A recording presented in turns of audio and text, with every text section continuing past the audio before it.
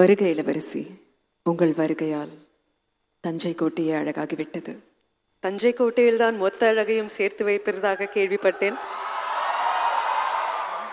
ஆமாம், சேர்த்து சிறையில் வைத்திருக்கிறார்கள். சிறையா? ஆணிப்பொன் அரியணையில் வைத்திருப்பதாக அல்லவா சொன்னார்கள்? பொன்தான், கொஞ்சம் மூத்த பொன். பழைய பொண்ணுக்கு மதிப்பு மிகுதி. பொன்னில் செய்து போட்டாலும் விலங்குதானே. ஆனால் அந்த விலங்கின் சாவி நம் கையில் தானே இருக்கிறது. இளவரசியிடம் பேசி வெல்ல முடியுமா? Hello and welcome to the Other Banana podcast. I'm Aditya. Now that Ratnam's Ponniyin Selvan Part 2 is out, and naturally a lot of discussion about it is happening, we wanted a piece of the pie as well. For Part 1, we spoke to sound engineer, sound designer Anand Krishnamurthy about the sound of the film and what kind of work goes into it. I link to that episode in the show notes. We wanted to get into the technical side of cinema and talk to more people involved behind the camera. We spoke to editor Selva RK and writer Tamil Prabha for Sarpatta Parambarai. We did the episode of Sound with Anand, like I mentioned. And for PS2, we have another special guest. We have Krithika Nelson, who wears many hats: musician, lyricist, dubbing artist, direction, creative producer, and she was also an associate director in Ponniyin Selvan, apart from dubbing for Trisha, who plays Kundavai. Her dubbing career began with KV Anand's Co and has been part of many films since then. She also wrote the lyrics of Soul in Ponniyin Selvan 1 and the whole soundtrack of Nitham Muruvanam recently. Hi Krithika, welcome to the podcast. Hello. What a cute podcast name, dude. I love the Other Banana. I'm going to steal it at some point. Nice, very nice to be here, Aditya. Thank you. Thank you for joining. It's our pleasure. And we also have with us our pod regular, Ananta. Hi, Ananta. Hi, Aditya. Hi, Krithika. Hello, Ananta. So just to warm things up, I thought we'll start with, I just wanted to get the experience of you reading the book for the first time or maybe multiple times and then thinking of adaptations and things like that. And also I wanted to add, Krithika, that slipping into Tamil is fine. So we talk both. So Sure. No problem. So I think I must have been in school or something when I first read Ponniyin Selvan. And if I'm not wrong, this was right after Harry Potter 1. So I read Harry Potter and I was discussing this with my dad or something of that sort. And he mentioned Ponniyin Selvan. I started reading and I think I ended up reading all 5 parts in like a week. So I literally went with no food or water and just sat in a room and read the entire stretch of books. I don't think I have that kind of focus anymore, dude. I've become old. But it was such a phenomenal experience to just, go along with Kalki to these various lands, this ancient lands, and just feel proud that these were our ancestors. The phenomenal characters that he had built through this narrative. I remember vividly the Nandini in Lata Mandapam scene etched in my head, as in when you think Ponniyin Selvan, for me, that's the scene that kind of keeps coming back. And and I think I read the book again and again a few times over afterwards, at least 2 to 3 times when I was in school, college only. And I think each time you kind of pick up something new. And that's just the beauty of the narrative that was written by Kalki. I don't think at that point I even considered adaptation or cinema per se. I was just completely immersed in the world that Kalki had built. So when I joined Manisha, I was only joining him for the next movie. I did not know it was Ponniyin Selvan. It was only on my first day that they told me that this was the project that I was going to get to be a part of. And I was first, as a Manisha fan, hugely thrilled that this was happening. And I think it just hit me like a wrecking ball that this mammoth project is what I was going to be a part of. And I don't think I'm still over it, Aditya and Anand. It still feels surreal that I got to be a part of such an immense, epic proportion project. So yeah, like It's still surreal. So, what did you think you were getting involved for? Didn't know it was PS1. It was any film that he was doing next. I just joined him as an assistant for his next project. I didn't know at that point that the next project was Ponniyin Selvan. So Okay. yeah. So, how did getting involved with this movie's music happen? Dubbing, because you've already dubbed for other actors, right? So, Sure. Mani sir knows that I'm a musician. Like, he knows that I'm a singer.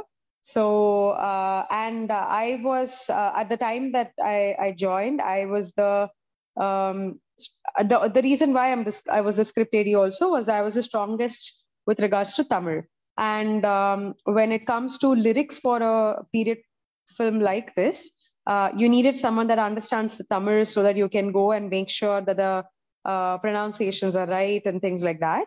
And so that I think it was just a natural extension that I also handled music and lyrics. So right from day one, I knew that I was going to handle it because like Manisa was well aware that I was a musician as well. And I think he always had ulterior motives for all of us, dude. Like I have a feeling he wanted me to be in the music studio a little more. So I kind of recognize what I have to do with music as well. He's been very supportive of what I've been doing on the music front as well.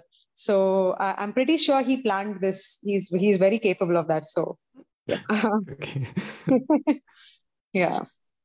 But and apart from that, so you joined as first an associate director, right? But it also went to your dubbing for Trisha and then getting involved in the lyrics of it. So did that just diverge from that part, or this is my fifth film if you include PS2 as the dubbing artist for Mani sir. I have already dubbed for him for Kadal, for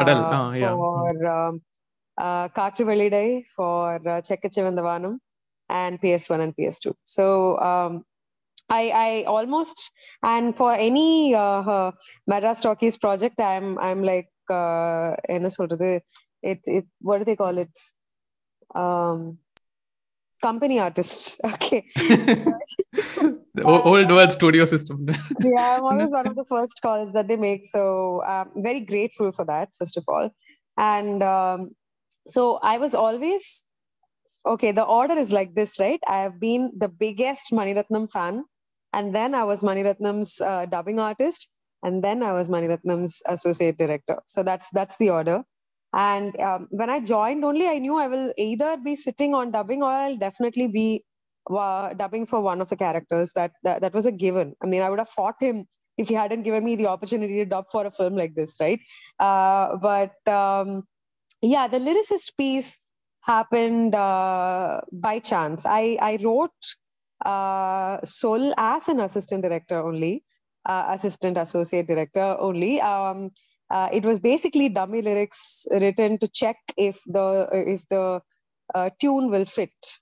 Okay, and it just so happened that both Manisa and Raman sir liked the lines, and it kind of went into the film. I do happen to be a singer-songwriter. I have written multiple songs before and stuff, but I think it was with Sol that I got the confidence to put out some of my previous music also. So yeah. And we'll definitely talk about your musician career later. And I think we also spoke about it before. And can you talk a little bit about being a dubbing artist? I think you dubbed for Piya Bajpayee in Co for the first time. And then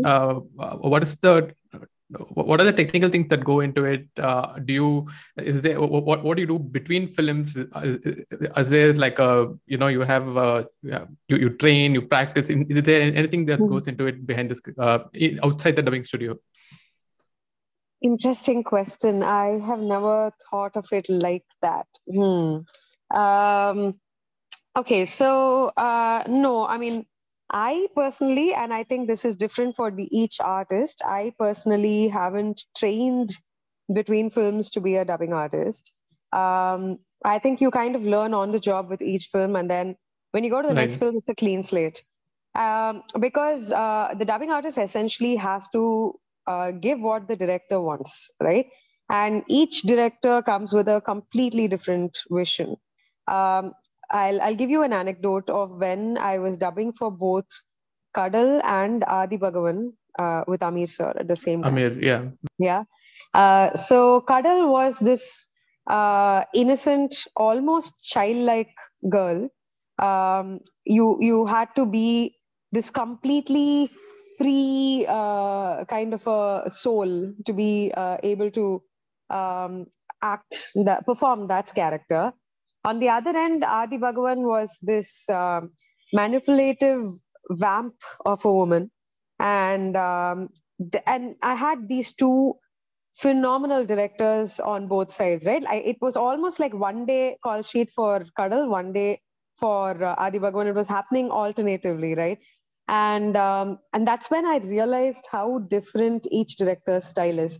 Like, for example, Manisa will sit there, give you an input of what the scene is and what the performance should be like, and he lets you perform, right? And he corrects, he nudges, he kind of tells you what he wants, but he likes improvisations. He likes pushing people to doing things on their own. And then sometimes even on set, he doesn't call cut. He just waits to see what the artist will do next, right? So he likes kind of taking what the artist brings to the table and seeing what he can do with it. Whereas Amir, on the other side, is so clear in his vision of what exactly the character should sound like that he would want it in a particular way. Like, for example, if he needs you to say, "Can you get me some water?" It has to be exactly, "Can you get me some water?" It's like, that's the pronunciation, that's the up, that's the down. You cannot go a little off also. He will make you do the same thing again and again. So it was so different being in both the studios. And hence I realized it was, I think, at that point when that I really realized that I had to just go as a clean slate into every film and just take in the fresh brief and start. But that answers only one part of your question. What happens in the dubbing studio is something magical. And I'm talking from only like my personal experience. I'm pretty sure that for each person, it's a very different experience, right? So a lot of times, even on set, they say dubbing la pathikalam, which loosely translates to "we will fix it in dubbing." I mean, it's a very common film thing. Post la pathikalam, yeah. Post la pathikalam. So basically, what happens is that we get okay, so I'm going to try and explain it to you the way I might to someone that doesn't even understand what cinema is. Okay. Sure. Yeah. So essentially, they take a scene in multiple shots, and they while they take the scene, and like Anand might have told you, they also record a pilot track, which is essentially a boom mic recording everything out there with all the noises, with all the cues, with all the blow fan and lights on to everything, all the screaming that's happening on set. Okay.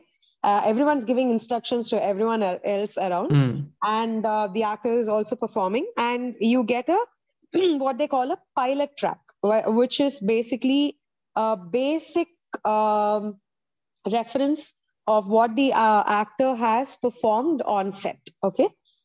Many a times when the actor does not speak the language, the pilot track is just gibberish, and you kind of make do with the tonality that they have done. Okay. See, I have noticed something happen, which very naturally, I'm not doing it deliberately at any point in time, but it happens very naturally. I end up speaking in a very different tone for each actor that I'm dubbing for. Okay. Yeah, that's actually I wanted to ask something. Yeah, go on. Yeah. So when I speak for Trisha, it's a completely different tone. It's a completely different pitch. Like I speak a little more bass when I speak for Trisha. And then for Aditi, it's almost a little nasal, a little more vulnerable kind of a voice. When I've dubbed for Tapsi, for example, it was a little more, silly, wild kind of a voice. So for each person, I think my tonality and my modulation automatically changes, and that's because in the studio we are mirroring the actor that was on the set. So we end up moving our body or looking the way the actor was doing. Sometimes the easiest way to follow timing of the way the actor is saying a line is to kind of follow the breath that you see on their neck. Okay, that little thumping that happens on the neck nerve. Okay. Yeah, Very that's a interesting. easy Okay. way to kind of follow the breathing that the actor is doing, right? So, and you end up also kind of picking up the times where the narambu podakkuradhu solanga, your nerves are jutting out, and your nerves also jut out. If they are breathing really hard, you end up breathing really hard. So everything that's happening on set, we end up just அப்படியே mirroring, right? So when we are in the studio, and so it just so happens that the voice kind of starts trying to match the actor and the way they have spoken on set. So that's what happens. So there are three parts to this, I think. One is the voice and tonality itself. The second is what we call sync. Okay, so they have spoken in a particular speed and with a particular kind of break. Like for example, the same, can you get me some water? I can say it, can you get me some water? So there I've done a can you break, get me some water. So there's that kind of a what can I say, Intonation. Yeah. iteration or the timing that happens with the voice, right? So you kind of follow that. So if someone has done a get me, I also do the get me. I cannot skip that. Okay, if they have done a breath in the middle, if they have done a the middle, all of that you have to kind of, even a click of the tongue, right? You have to repeat all of that in timing. Like even a millisecond here or there kind of shows very clearly. But of course, today's day and age, the technology is so advanced that what's called comping, the studio engineers are truly capable of cutting parts from different takes and putting it together to make one take. We'll talk about this a little more in detail in a bit, but the second part was sync, right? The third part then is the modulation itself, or the emotion and all of that, right? For me, the trick is always to follow the breathing. Like if you are able to breathe the exact way the actor is breathing, more often than not, the performance kind of falls in place. And also, Mani sir's biggest advice to me and this was in the beginning of my dubbing career, Kadal, was for me, he came and told me, stop dubbing and start acting. I mean, you are dubbing, you're trying to be stiff and you're not moving and you're just trying to project your voice. But forget that, just start acting. To get your voice in the right way is the studio engineer's problem. It's not yours. So ever since then, I've basically just been acting in the studio. I move my hands, legs, all of that. My body posture changes. If there is a running on the scene, I kind of do a little in place running. So all of that. So you end up kind of acting out the scene with emotion, in time, with the breath, like the actor, the way they did on set. So it sounds very complicated, but once you get the hang of it, it's beautiful because it allows you to be a completely different person while you're doing this. So it's amazing. It's like an escape out of your own body. And so, that makes sense, right? Like if நம்ம ஊர்ல தான் dubbing actor சொல்லுவோம், but actually voice acting is actual. Correct. Absolutely. Yeah. And also, so does it mean that you also get to use props? No, not at all. You kind of, I mean, actually, if you're drinking water or if you're like biting something which needs to come in the voice, then yes. So we do get snacks and a lot of water. So that yes. But apart from that, not really. Okay. And what about dialects and diction?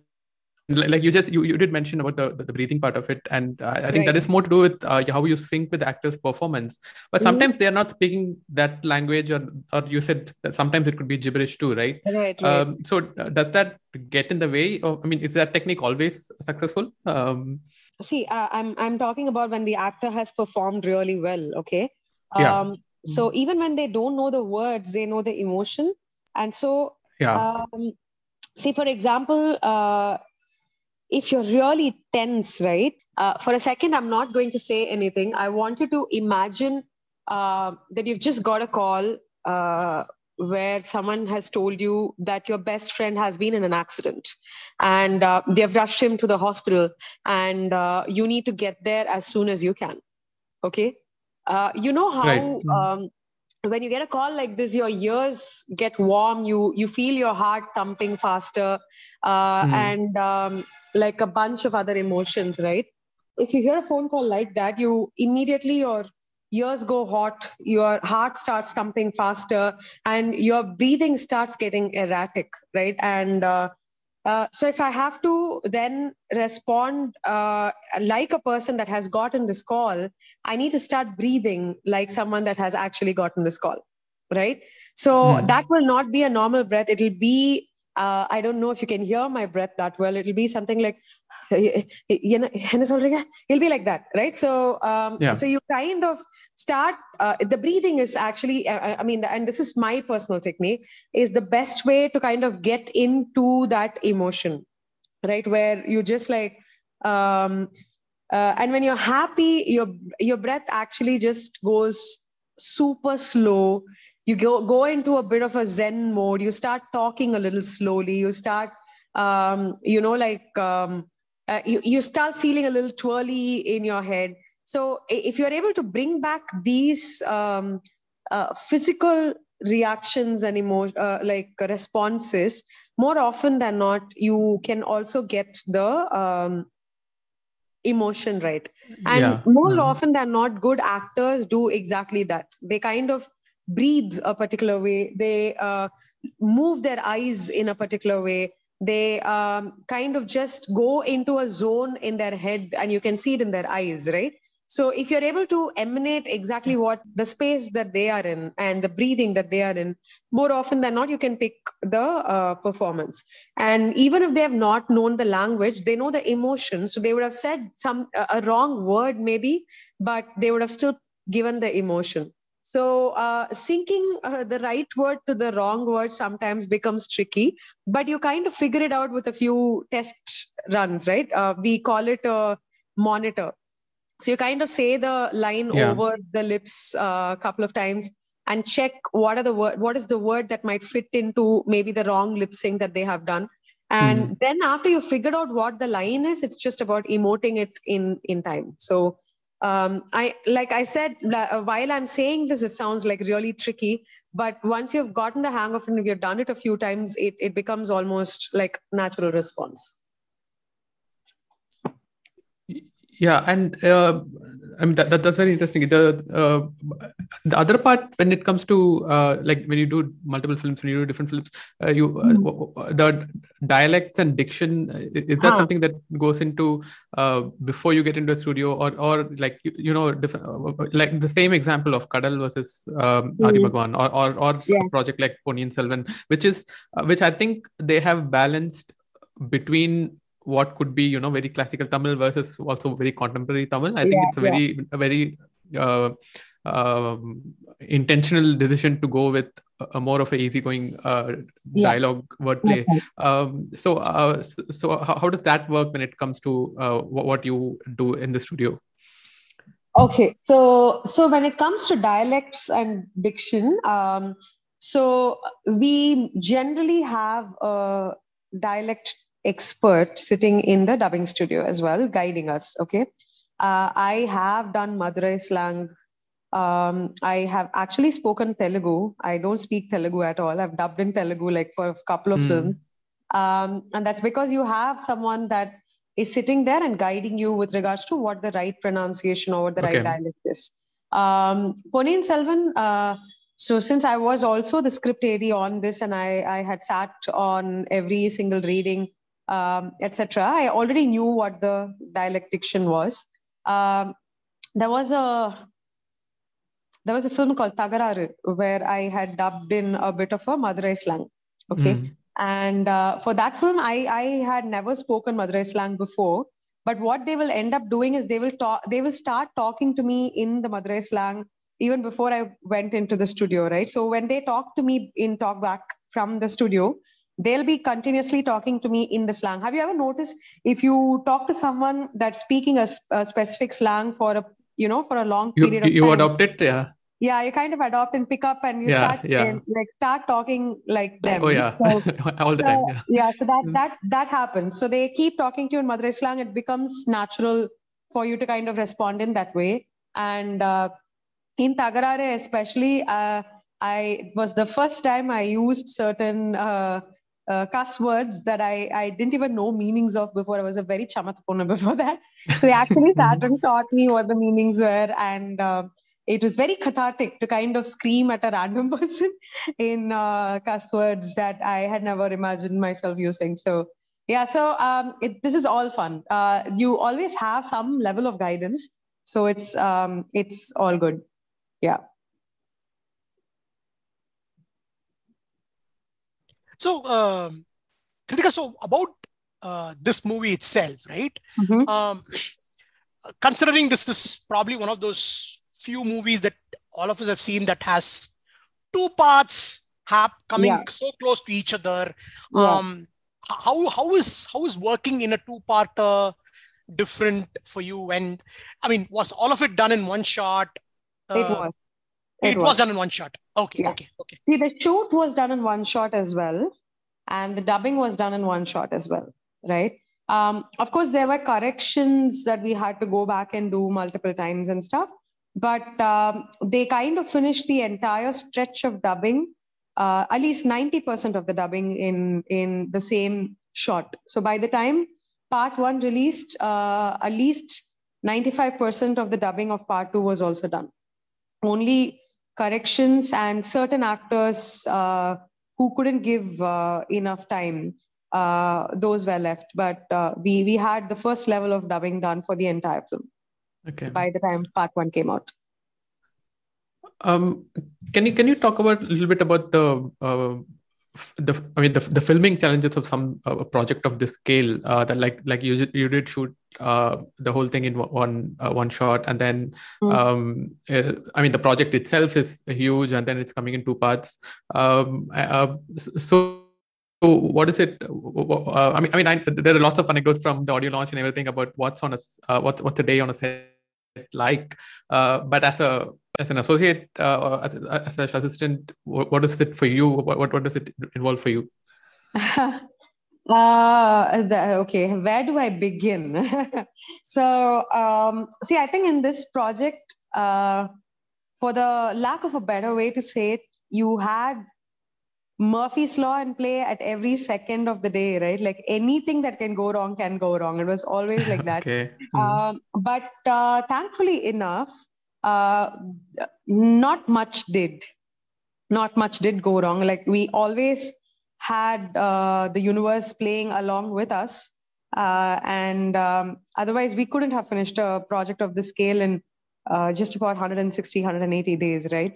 And I also think every single technician, every single actor, every single person on set was working towards that one man's dream. Like everyone trusted and believed and respected Mani sir so much that if Mani sir wants everyone on set at 6 o'clock, everyone will be on set at 6 o'clock, which means people start putting their makeup at 3 o'clock in the morning and after finishing shoot at 12 in the night. And this is really no joke. But it used to happen. Tarani sir was a magician. We will finish shooting in a set at 12 in the night, and the next day morning at 6 o'clock, when we go back to the same set, it'll look completely different. For example, Nandini's palace and Sundara Chora's palace were the same set. It was just the dressing that was changed, right? Wow. So that magic is possible only by Ravi Varman sir and Tota Tani sir conspiring against the rest of the world. So they were very cute in that sense. They used to plan everything and make sure that everything was done on time every single day. But in spite of all of this, like there was this one day when everything that could go wrong went wrong. Like, for example, this was the day when this scene happens in PS1, right? Where the king is getting, what is it called? The acupuncture. Acupuncture. Okay. Acupuncture, yeah. The Yeah. acupuncture scene, right? So, so we were shooting for this scene and everything was ready. And Prakash Raj has lied down with all the acupuncture needles on his back. So they couldn't put all the needles on shot. So they predominantly put most of it. And we're adding only like a few needles that won't do anything to him. And we had to be very careful because one wrong move and it can like really harm this actor. So we have put all the pins on him and we are about to ready to go for shot. And Ravi Varman sir is looking through the lens and he's just standing there and he's not saying ready. Okay. And after a point, he just like very quietly comes to Mani sir and says, sir, will you come see the frame, sir? So they both go there. They're looking at the frame and they're just like, you know, to each other, and neither of them are saying they're ready. And we didn't know what was happening, and they are just discussing. And eventually, Mani sir calls for Tani sir. And Tani sir also goes there, and the three of them are looking at the shot, and they're just like, you know, they're just talking. And eventually, Mani sir looks at Tani sir and says, okay, what do you think we can do? So what had happened was they had decided and planned for the palace to be a white palace. So everything was white at this point in time. Okay. And on frame, though, it looked terrible.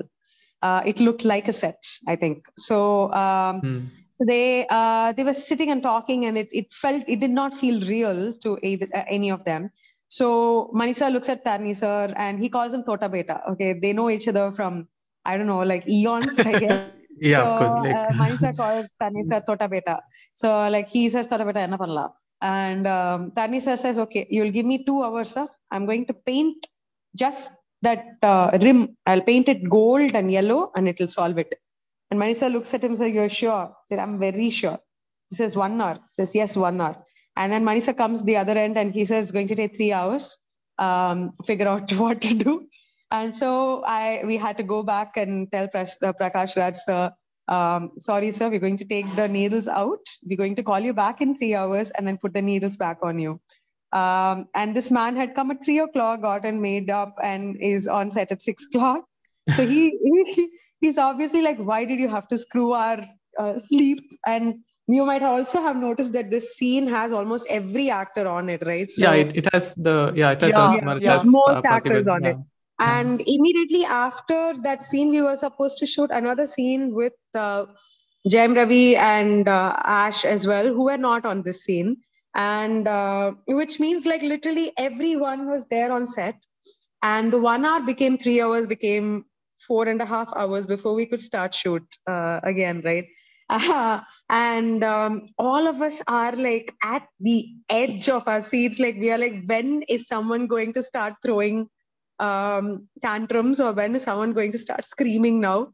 And when is someone going to start losing it? Especially for Mani sir, every minute counts. And when you have such a tight timeline, like 160 days, if you lose half a day today and you've already paid for it, you have to figure out when you're going to get another half a day, when all these actors are available again together. It is nightmare, right? And surprisingly, Mani sir is super chill on set. He just went and slept off on the bed. Like after sending everyone off, you paint karke, he slept off on the bed. And we are all like, what is happening? Because this is the man that generally really like gets tense if things are not moving according to plan, right? But eventually when I was talking to him, I was like, and when he was just sitting, chilling, like the last half an hour before we were ready to roll. And everyone was like, you go talk to him, because everyone's scared, because at any point, people can lose their shit, right? So I'm just going and randomly talking to him about unrelated crap. And then I asked him, sir, how come you're not getting tense today? He was like, when everyone is chilling and you get tense is when people start moving. If everyone is already rushing and tense already, if you also get tensed up, then it screws up everything. Today, I just have to be chill so that I can balance it out. That's such a cool leadership advice, when everyone's already tense, you have to be the cool one. So yeah, I think I picked up so much from this man on a daily basis. It was just a phenomenal experience just to be around him, to watch his childlike enthusiasm with every single day. He acts like he's a first-time director every single time he comes to set. Every day when he walks into set, how am I going to stages? How am I going to stages? So, and that's I think that level of passion, that level of positive anxiety is really what makes him the phenomenal director that he is. So yeah, stuff like this used to go around. That really talks into, we talk about the direction is filmmaking in one part, but the other part is also man management. So absolutely, that really talks to that. It is 100% leadership, dude. Everything else is secondary. You can be someone who knows nothing about the craft, but still be a great director if you just know how to get the best work done from each of your technicians. So that's essentially that. Yeah, I am a project manager by trade, so I can get what you're saying about when everybody is tense, the project manager has to be cool. Yeah, I totally get that. Yeah. And you said in a recent podcast that you enjoy show running, or as a creative producer, the creative head, with respect to Coke Studio recently. What is it about that process that you enjoy? Like you had the Nimatum single release recently. I'll link that. I'll link to the video in the show notes. So you were part of the lyrics, you composed, you sang, and you also directed the video. It's a beautiful song. So I wanted to ask you about that aspect of it. Like how, what is it? What about show running that you enjoy, and as well as doing so many other roles in different projects? One second. So, sorry. The thing is, it's not one thing that I enjoy. I actually like being plural. I enjoy the fact that I can do multiple things. That's what makes me whole. It sounds very pompous, so even when I hear it myself, but I'm saying this with a lot of humility, coming straight from my heart. I think for the longest time in my life, everyone has told me that I should focus on one thing and be great at that one thing. But now, when I look back, I feel like that was really bad advice, because when I'm good at multiple things, and when I do all of them together is when I am truly fulfilled. It also keeps my mind engaged in different ways on different days. So I think having the ability to do multiple things on different days really keeps me sane. And doing everything together is what actually makes me happy. But I'm not necessarily fond of directing. Okay. Even when I joined Mani Sir, I told him very clearly that direction was not one of the things I wanted to do. Show running is more up my alley, because show running is a piece where you create the world, right? You create the entire world, the characters in the world. You figure out where all of them will go. And you have someone else doing the leadership job for you. You're someone else doing the project management for you. So it's basically the architect's role. And I don't like, and no offense meant to Anand here, I'm not necessarily too fond of the project management piece of things. I prefer the designing side of things. So So I love designing the world, creating the storyline, figuring out how each of this will play out. Those are the parts that I absolutely enjoy. And that's what Coke Studio was for me as well. And while I'm legally not allowed to talk about it too much or represent the project in any way, I'm just going to quickly say that creative direction, music for the season has been one of the biggest feathers on my cap, and I've absolutely enjoyed working with a phenomenal team that has actually brought this beautiful, beautiful season together. Very proud of every song that is coming out. Very proud of every artist that has put in so much effort, and also the whole team from Studio Mocha to Coke team to my peers at Group M. Everyone has worked really hard on bringing this alive. And show running essentially is the whole idea piece, like creating the idea and watching it come alive, and picking the right people to show it in the right way. And that is a lovely experience. I completely enjoy that. I think between direction and show running, I will pick show running every morning, noon, and night. So yeah. But that's also work that doesn't exactly stop, right? Like you do show running, and then someone is directing, someone is creating the thing, or rather someone is what we see on screen is something that they did. But how does it involve when you show run something and something is not up to your liking, or how does it work, or it's all pre-planned, or how does that work?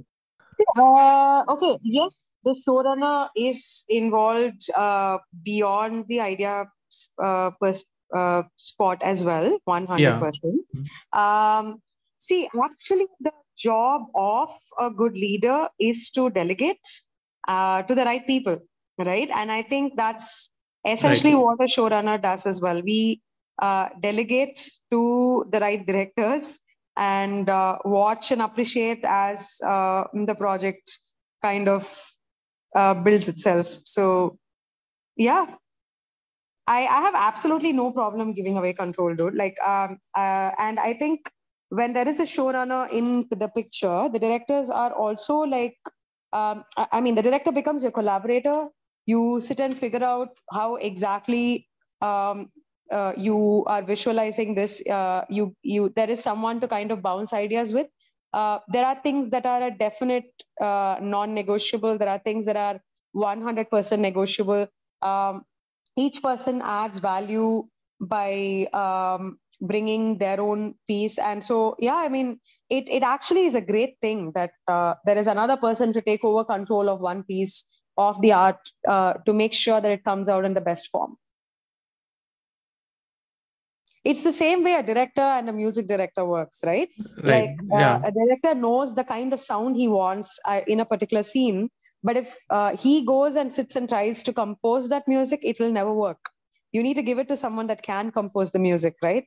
So that's essentially what the showrunner does as well. And that actually, you reminded me of the other thing that I wanted to ask you. But I think you also mentioned that as an associate, you were also involved in the music side of Ponniyin Selvan.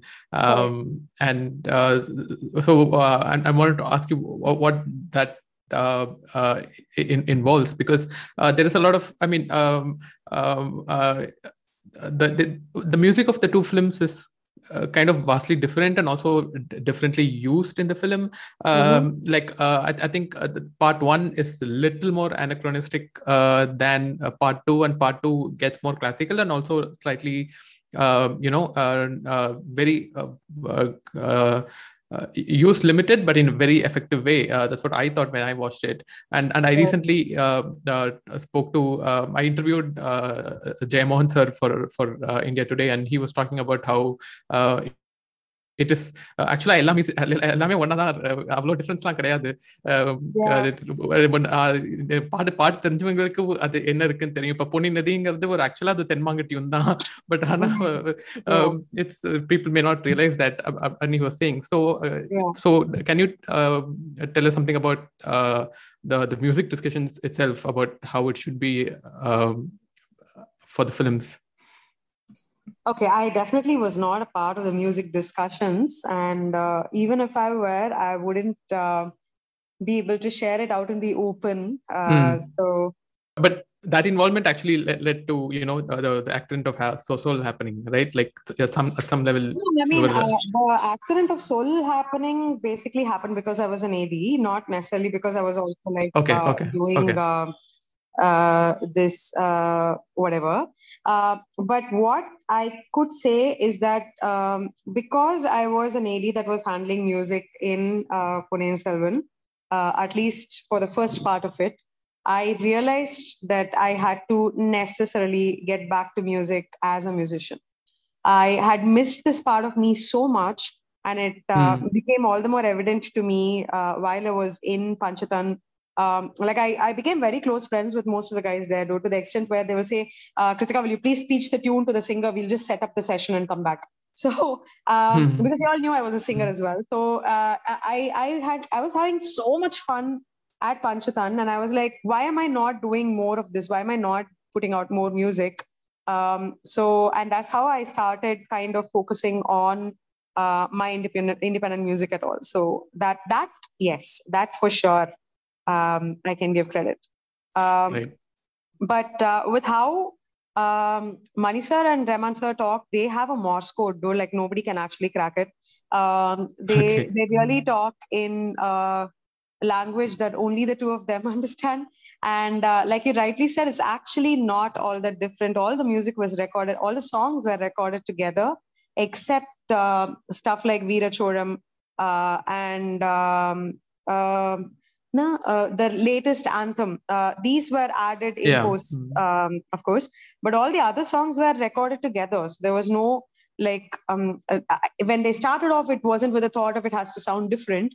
But as this film progressed, I think the re-recording started becoming slightly different for each film. And like there were, you might have realized when the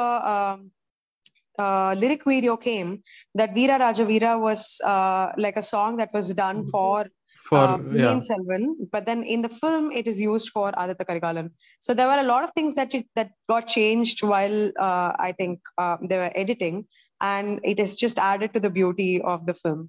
Yeah, I think they even talked about that song being part of when Arun Varman leaves for Sri Lanka, and that's when actually when the song happens originally. Right. Yeah. And then one thing we want to talk about Trisha and Trisha's performance. Of course. And I think you also spoke briefly recently in Soumya Rajendran's article.